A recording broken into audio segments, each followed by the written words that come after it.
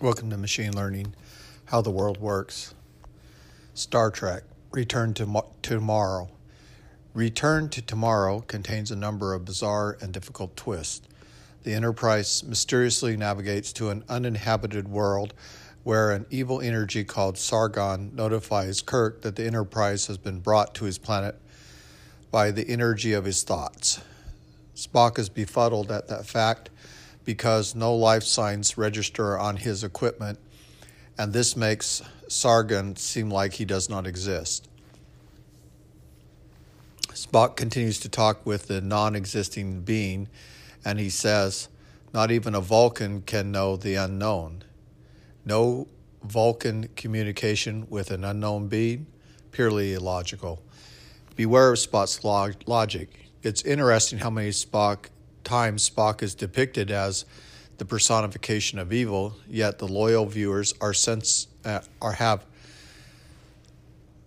sensibilities are being constantly betrayed into believing Spock is an upright character. I personally question the moral integrity of Spock in almost everything he does. Kirk learns that Sargon is dead. Sargon tells Kirk that all of mankind must perish too if they let Sargon perish. It seems that Kirk is forced to act against his will. Sargon demonstrates control over the ship's computers and power. This power convinces Spock not to resist Sargon's plans, and it allows an evil influence over Spock. Spock readily agrees that Sargon is no force to resist. Spock tells Kirk that the surface of the planet is devoid of life and that he discovered energy readings deep inside the Earth at 112 miles through solid rock. Furthermore, Spock conjectures that Sargon is matter without form. Energy and matter cannot exist in the same state. It is either one or the other. All matter has form. Therefore, Spock's conclusions are misleading and untrue and are a ridiculous conclusion. Spock misleads Kirk into trusting Sargon, and he attempts to mystify Sargon into an incorporeal being of immense power. Sargon tells his story, a story of fallen grace. Sargon boasts that 6,000 centuries ago, Sargon's race colonized the planet, and suddenly an ultimate crisis emerged. Our minds became so powerful we dared to think of ourselves as gods. Isaiah parallels Lucifer's fall, a son of the morning, an angel who thought to ascend to the levels of the gods. The evil one had aspirations of self-grandeur and force inclusion into the membership of Council of Gods, and his following was cast out, and the rebellious deception led 1/3 of the hosts from grace. Sargon, for 500,000 years, remained without body along with his followers, and he tells Kirk that those who chose to survive were the best minds, and additionally tells that the landing crew that their race was planted. Space children of 500,000 year wait was required for the children to evolve, exploring space and to find them. He's claiming that he's their father. Therefore, Sargon considered himself their father, calling the Enterprise members his children.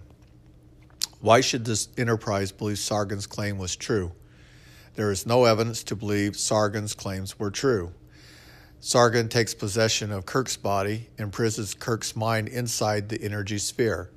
The transfer could only be temporary, and it was dangerous enough that Kirk almost died twice. Kirk says, "I know that what he wants, and I don't fear him." Kirk should have never freely agreed to a transfer. A moral, superior being would have let the Enterprise depart. Instead, Sargon forces Kirk, Spock, and Anne Mohal into a manipulative transfer agreement. Kirk, and particularly Spock, are baited into believing that Sargon will provide vast transfers of knowledge, allowing the humanity to advance 10,000 years in lost time, saying things like, "Risk is our business." Sargon and Felicia complete their transfer, and Sargon says, "I had forgotten what it was like even to breathe." It almost sounds like they were a computer algorithm stored in a memory bank, and the transfer was done electrically into their host. Almost as soon as the transfer is completed, the evil motives surface, and Henoch plots to keep the bodies. Henner alters the metabolic formula for Sargon, believing that he and Kirk would die and not be able to transfer back into the sphere. The plot seemingly works. Sargon appears to have died. McCoy puts Kirk's body on life support. Henoch destroys Spock's sphere. Sargon transfers to the Enterprise. Henoch dies. Spock is transferred from Miss Chapel back into his body, and which is interesting because Miss Chapel was like Spock's wife. And Sargon and Felicia disappear into oblivion. Sargon offered humanity nothing. Sargon was cast out into darkness where there is no light. Sargon transferred Spock's energy into Miss Chapel, and they shared consciousness. Spock technically should have made Miss Chapel his wife according to the rituals of Ponfar, which he didn't do because he is somewhat a coward. A technical oversight, misleading deception avoided by Spock, who preferred to marry a Vulcan betrothed wife. Miss Chapel should have been his wife of Spock by Vulcan law. Thanks to Sargon. Now the logic Spock should have followed. And I would be curious to see if the creators of Star Trek come back and point that out, that Spock had failed to follow Vulcan law and followed his cowboy diplomacy, which made him reckless. So what can we learn from this?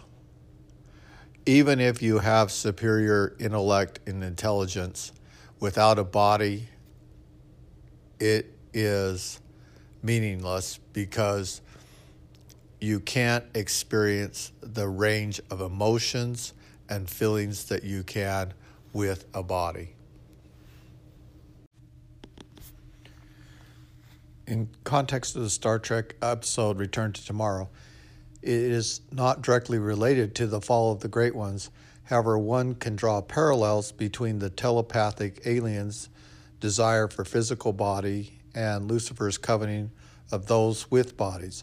Both stories involve beings seeking something that they do not have and the potential consequences of their actions.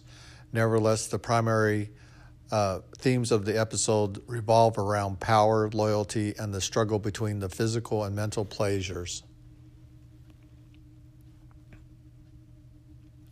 In the Bible, Lucifer was a beautiful and powerful angel who became filled with pride and desired to be equal to God.